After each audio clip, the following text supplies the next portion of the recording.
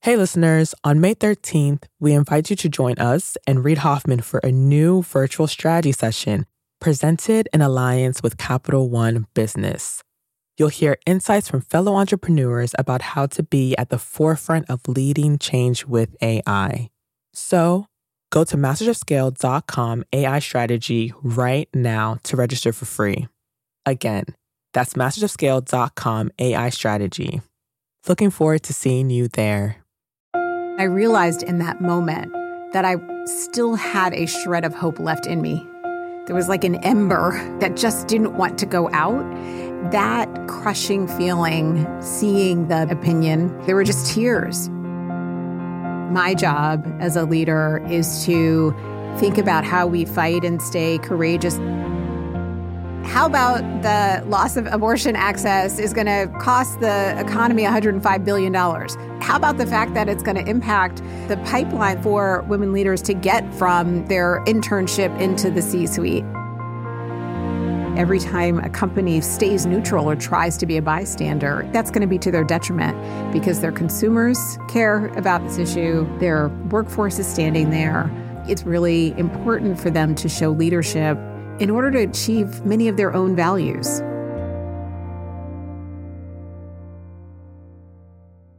That's Alexis McGill Johnson, President and CEO of Planned Parenthood Federation of America and Planned Parenthood Action Fund. Alexis was on this show a few months ago in the midst of an initial wave of change. But when the U.S. Supreme Court overturned Roe v. Wade, she had to grab what she calls her go bag and kick her organization's response into another gear.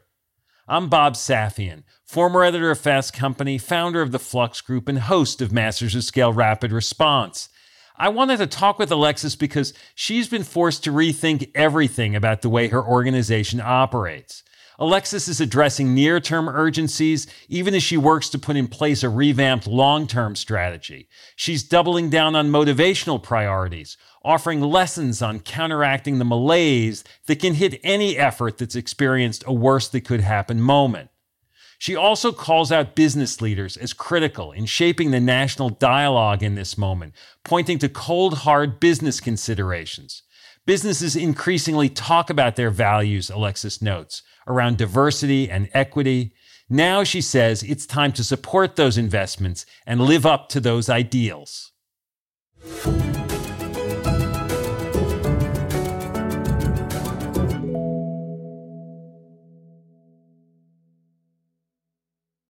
We'll start the show in a moment, after a word from our premier brand partner, Capital One Business. I woke up in the middle of the night because I had this nightmare that we were front page news, that we've done the stupidest mistake of our life by making this pivot. That's Aparna Saran, Chief Marketing Officer for Capital One Business, and she's recalling a moment from her previous position at Capital One when she was heading up a team designing a new business card.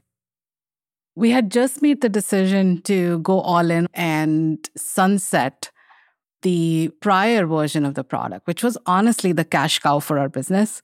When we made that decision within a senior leadership meeting, as someone who had been on the journey to build this out for 5+ years, it was really exciting. But by the time the weekend hit, I started to feel the responsibility and the pressure. We are taking this big bet on something that I've built. Perhaps you've been there. You've made a pivotal decision, and then panic sets in. How would Aparna calm her butterflies and steer her team through this pivot? We'll find out later in the show. It's all part of the Refocus Playbook, a special series where Capital One Business highlights stories of business owners and leaders using one of Reid's theories of entrepreneurship. Today's Playbook Insight: have multiple Plan Bs.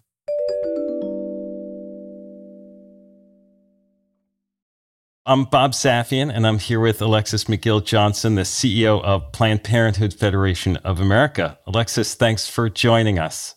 Hey, Bob, good to see you again. So you were on this show early in 2022 as speculation was rising that the Supreme Court might overturn Roe v. Wade, and you talked about the need to be fearless, but there was still a sense or a hope maybe that somehow a 50-year-old precedent would be preserved. And now we know that that landscape is radically altered. Where were you when the decision, the Dobbs case, came out on June 24th? What did you do? How did you react? I was in my board meeting. The national boards were meeting in Washington, D.C. It was our first time back in person together after several years because of the pandemic. And, I was meeting a lot of new board members for the first time. And we had a sense that they had added an extra decision day, which, always puts everyone on edge, that we would need to pause our meeting at 10 o'clock to doom scroll, as the kids say, to see what was going to come. And of course, a month and a half before, we had seen the leaked opinion that was still in draft form. And I love that you use the word hope in the question, because I felt like I had processed the decision already. If I hadn't processed it in September when the court declined to intervene in Texas, if I hadn't processed it in December during the oral arguments, I'd certainly had processed it during the leaked opinion, right? When you realize that what we expected to come was going to come. But I realized in that moment that I still had a shred of hope left in me. There was like an ember, right, that just didn't want to go out. And that crushing feeling, seeing the opinion that essentially was virtually the same as what we had seen during the leaked opinion, the horror, the cruelty in it, there were just tears, I immediately jumped up. We had our go bag, our punch list to jump into all things media, politics, and what have you. But it was just this like gnawing feeling of just watching that ember shrink ever so slightly. And that was really painful. And sometimes, I guess, when you're with other people, you sort of see it on other people's faces, and that opens you up a little bit more to what's really happening. Yeah. Well, you ask yourself these questions, right? You can't stop the flood of emotions. For the last year in particular, particularly around Texas, I had been traveling a lot. I've been hearing the stories, talking to providers about the very dire impact that these bans were happening pre the Dobbs decision and pre the overturning of Roe. And I realized like every story I hear sits a little bit just behind my eyes. And every time I access them, I can feel the emotion coming. And I think it was in that moment, just the flood of conversations, of understanding what the reality is, of understanding the impact to the providers, my CEO colleagues. You could see it on their faces. And as much as you want to, not necessarily be strong because you're not crying, but just like give people hope, you have to have the moment. So the ember goes out, you grab your go bag, and now you're like in intense demand. You've been traveling all over, I know, from New York, Louisiana, Michigan, North Carolina, South Carolina. There are these near-term needs and actions, and then there's sort of longer-term planning and strategy. How do you reflect on what your role is as a leader in this moment? My first role is actually to be a hope dealer. I talked about the ember going out, but only just to like the barest coal where you can still see the color in it. My job is to fan it back in a world where the onslaught in just the last 3 weeks, right? We've seen 12 states ban access to abortion. And we know that we're going to 26 within the next few months to a year. And that in itself is overwhelming. And so I think that my job as a leader is to think about how to not let what is before us overwhelm us, how to keep a long-term contagion going. This is how we fight and stay courageous and maintain ourselves, and also show up everywhere to let people know that if the fight is in the States, we're going to stand in the States with you. And so that's a lot of what I have been doing. I was on the ground with Governor Cooper and our North Carolina CEO when he signed the executive order protecting and directing his agencies, on specific access to abortion issues. I was in South Carolina when the committee to start to think about what their next version of cruelty will look like in South Carolina, rallying folks as they were going in to testify. And then I flew to Michigan to talk with Governor Whitmer but also to be with the folks who have filed the ballot initiative in Michigan. They just turned in the signatures earlier this week, and it was like an incredible shot of energy. And what they needed for a constitutional amendment in Michigan was something like 400,000 signatures. The fact that they were able to turn in 700,000+ signatures is so powerful to me, because it just says that we are right about where the public stands on this issue. And so if we are right, then what we need to do is actually fix democracy in order to make that a reality. I mean, it took 50 years for your opponents to dismantle Roe and the rights it created. And there was a whole architecture built on top of that foundation. And now you face your own maybe decades-long journey, which is a different climate and a different task, even as you're inundated with trying to sort of plug the dike in as many places as you can at the same time, right? How do you internalize that? How do you internalize it for your team? Or do you just stay focused on this is what we can do right now, and let's worry about the long term when we get to the next phase?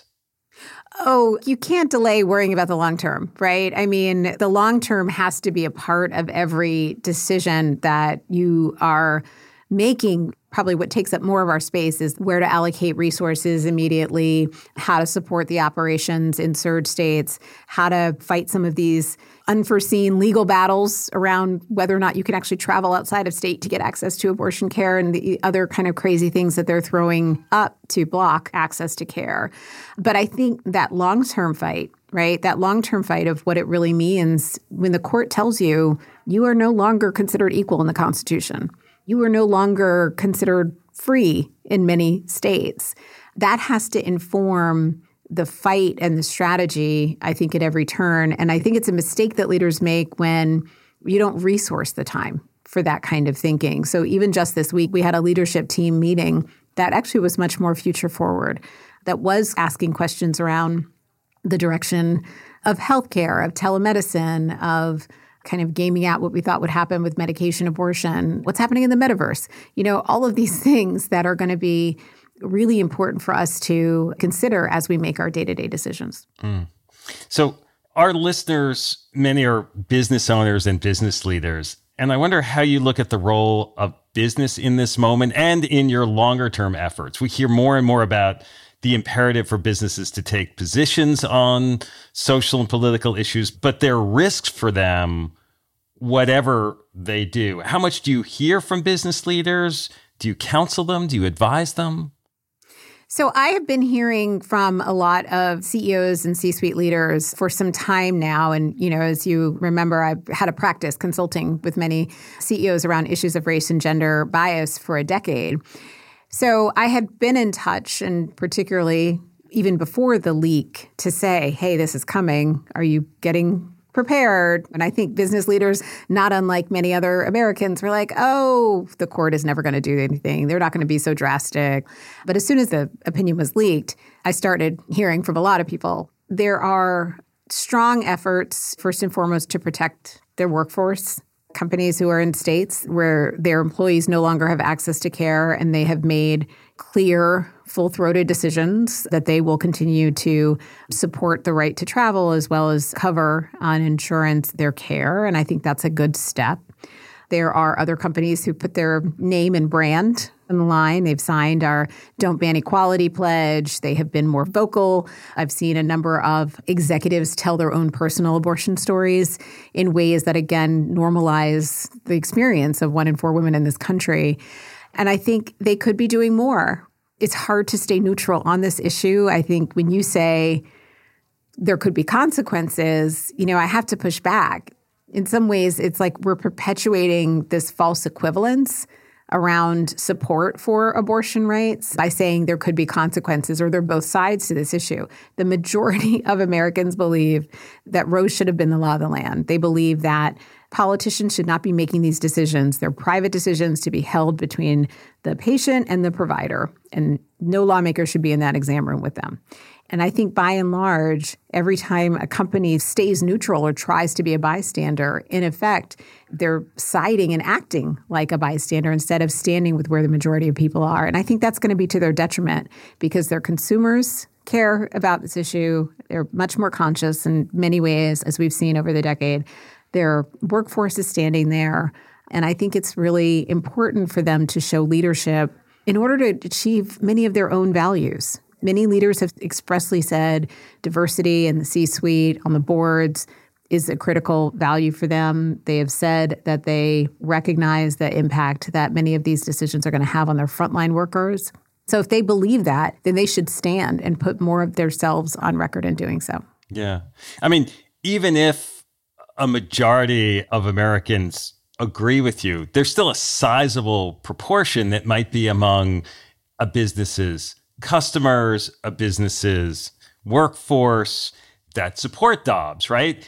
And I guess before this, as a business leader, you could look to the law of the land and say, well, I'm following the law. So, therefore, like it does create a new kind of, I don't want to say hurdle, but they need to have a rationale beyond just saying, well, I'm just aligning with the current state of federal law. Okay, how about the loss of abortion access is going to cost the economy $105 billion?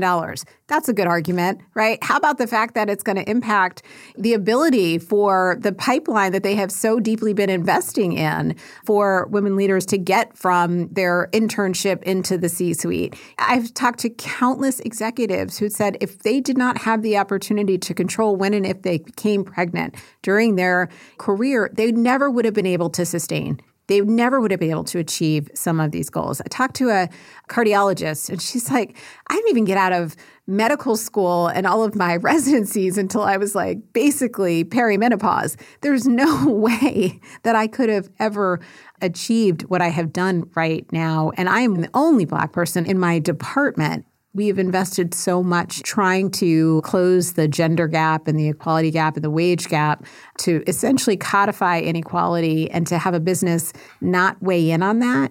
It feels not just counterproductive, it feels actually incredibly harmful to the values that most businesses state they espouse.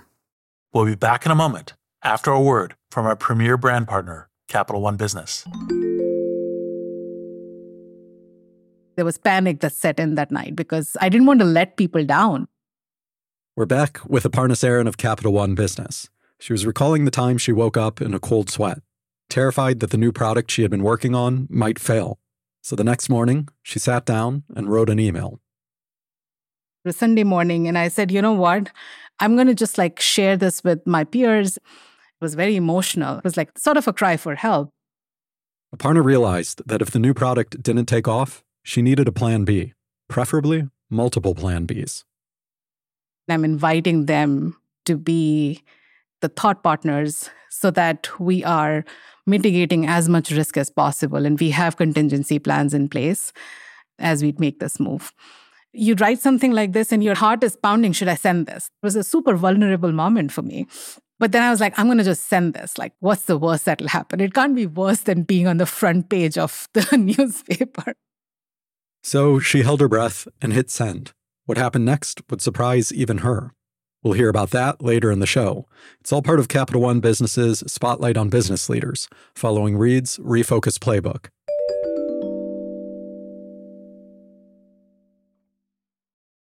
Before the break, we heard Alexis McGill-Johnson of Planned Parenthood talk about the interplay between near-term urgency and long-term strategy in the wake of Roe v. Wade being overturned. Now she talks about learning from the competition and why she believes emphasizing more local engagement will help soothe national divisiveness. She also shares her personal lessons on how to make hope an everyday, ongoing practice.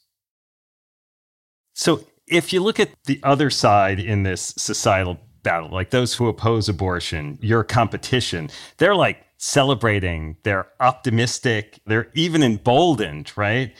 I know I sometimes watch news outlets and read social media that I disagree with to try to better understand alternate perspectives. I know you were a commentator on Fox News back in the day. How much do you engage with and look at the other side, at your competition?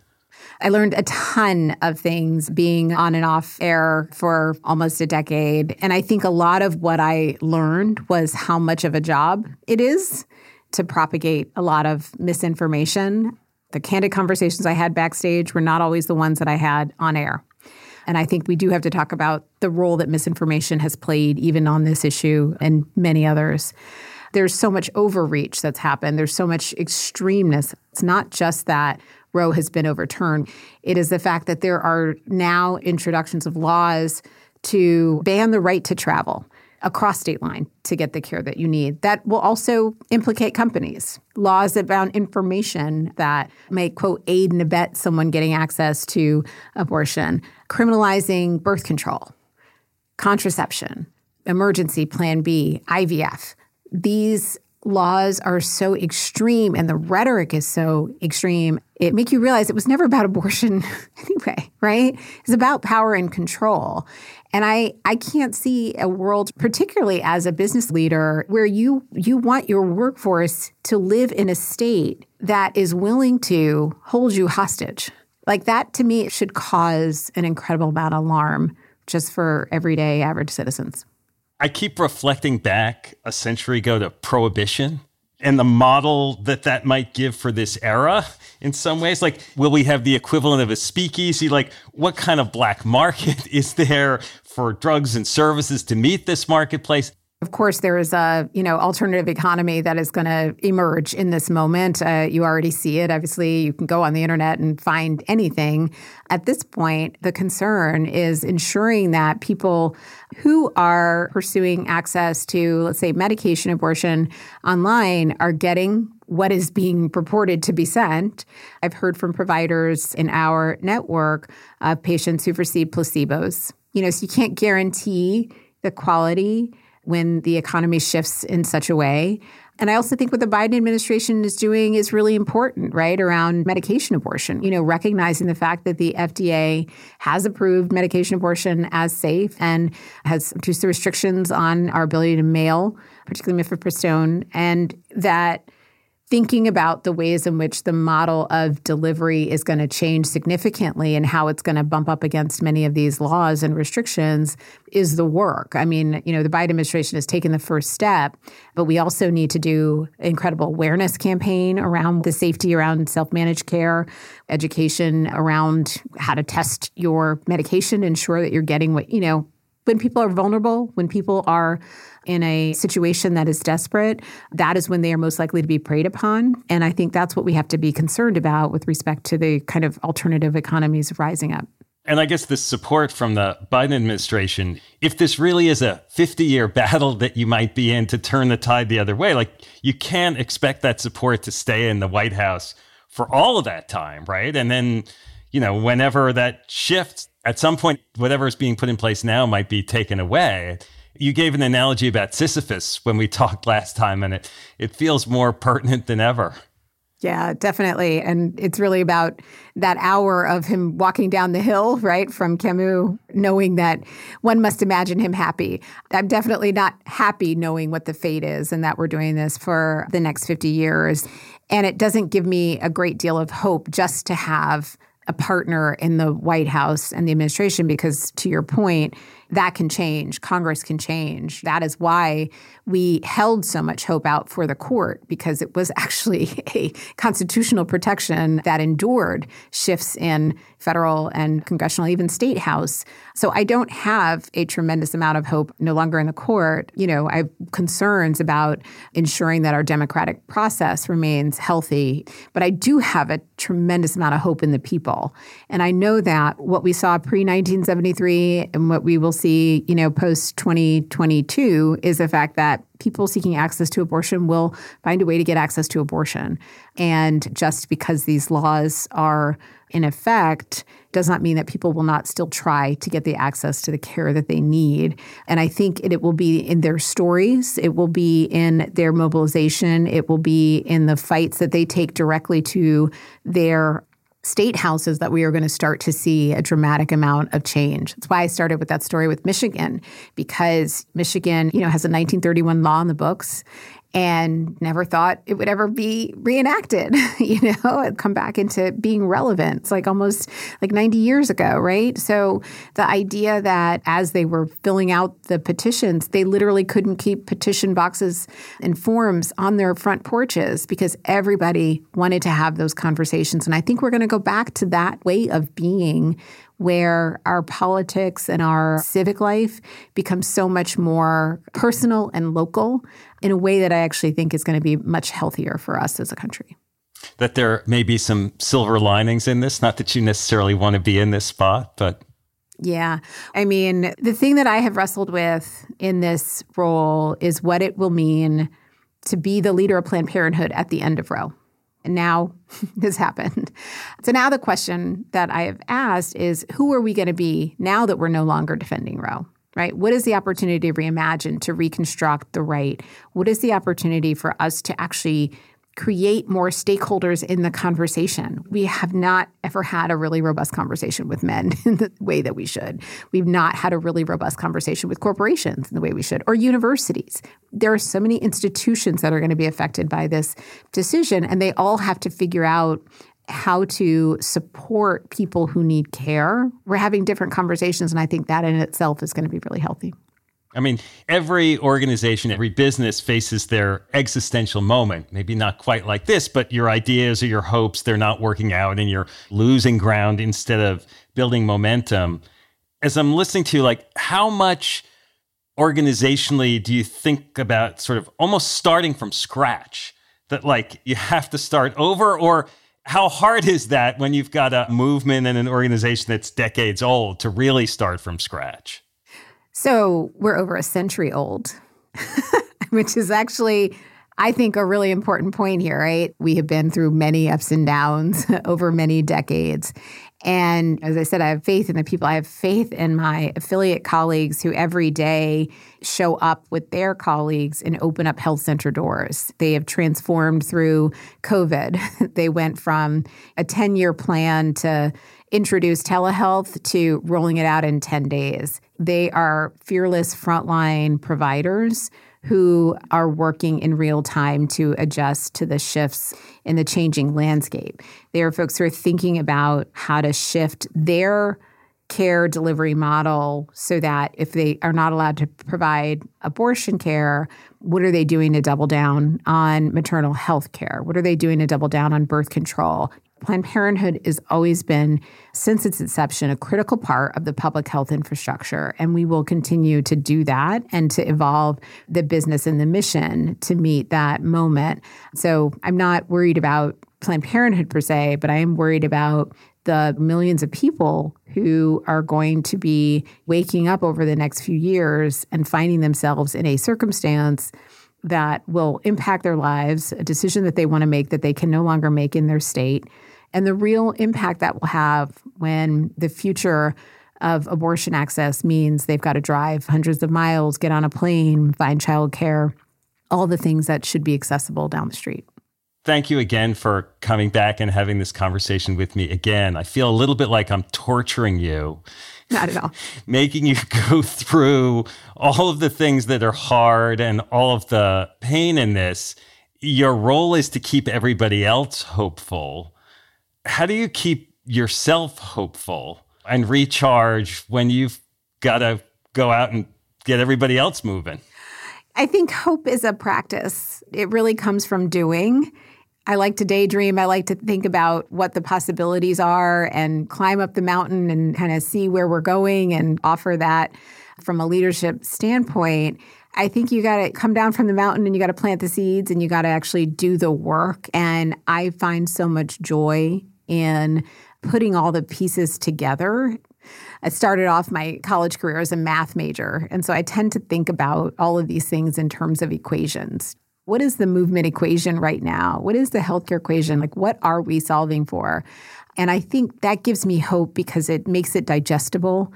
However big or small the problem is, it means that we can get laser focused on what the immediate needs are and how they ladder up. I'm recharged because even though it's been 3 weeks, I can't believe it's been 3 weeks, from day 2, there was already hope spreading around the country. There was courage. A friend of mine gave me a little coffee tumbler and it says, "Courage is contagious." And I think about that all the time. I have it sitting on my desk. And as I'm watching people just take courageous actions, whether they are a member of their employee resource group and they're sending a letter into the head of their company asking them what they are going to do about this, whether they are a student on campus who's asking a recruiter a hard question about what will happen if they come to work for them. I see people challenging and raising questions that are so important and really become the daily practice, not just around securing abortion rights and access, but really what it means to be a citizen, what it means to be a corporate citizen, what it means to engage in a regular way. And so I'm hopeful. I'm really honestly restored by so much of what I'm seeing. And I just like to be an observer of that. That really does give me a lot of joy. Well, thanks for bringing your hope to us and your insights, and I hope you'll be back again. Indeed. Thank you so much for having me back. And now, a final word from our brand partner, Capital One Business. Throughout the day, text messages and emails kept pouring in. Whatever you need, just let us know. We're back one more time with Aparna Saran of Capital One Business. She was telling us about a Sunday morning email she fired off in a moment of panic. Minutes later, her inbox was overflowing, and the support she found wasn't just emotional, it was practical. We talked about detailed contingency plans, and we created our go-to-market strategy. Before we are in full rollout mode, we had stage gates so that we could test and quickly learn and iterate. And within a matter of 6 months, as we were rolling things out channel by channel, those stage gates would allow us to pivot if we saw something that we didn't like. That day, Aparna learned a lesson that stayed with her. Having multiple plan Bs doesn't just expand your options, it gives you new opportunities. The best way to pivot is actually open doors for thoughtful conversations, because humility in knowing that you actually don't know everything, as well as the empathy in knowing that disruption is always drastic and abrupt, helps you go through that pivot with other people in a very different way. Capital One Business is proud to support entrepreneurs and leaders working to scale their impact, from Fortune 500s to first-time business owners. For more resources to help drive your business forward, visit CapitalOne.com/BusinessHub. That's CapitalOne.com/BusinessHub. Masters of Scale Rapid Response is a Wait What original. It's hosted by me, Bob Safian, Masters of Scale's editor-at-large. Masters of Scale host is Reid Hoffman. Our executive producers are June Cohen, Darren Triff, and Jordan McLeod. Our head of content and production is Lori Hoffman. Our producer is Marie McCoy Thompson. Scripts by Alex Morris and Tucker Legursky. Our music director is Ryan Holiday. Original music and sound design by Eduardo Rivera. Audio editing by Keith J. Nelson, Stephen Davies, Andrew Nault, and Mike Gallagher. Mixing and mastering by Aaron Bastinelli. Special thanks to Adam Skuse, Catherine Clark-Gray, Emily McManus, Adam Heiner, Colin Howarth, Tim Cronin, Kelsey Capitano, Sammy Aputa, Anna Pizzino, Sarah Tartar, Leah Saramedis, Charlie Meneses, Chinemia Zequena, Aria Finger, and Saida Sapieva. Visit mastersofscale.com/rapid response to find the transcript for this episode, and please subscribe to our email newsletter. Become a member of Masters of Scale to get access to a year's worth of courses and content on the Masters of Scale Courses app. Find out more at mastersofscale.com/membership.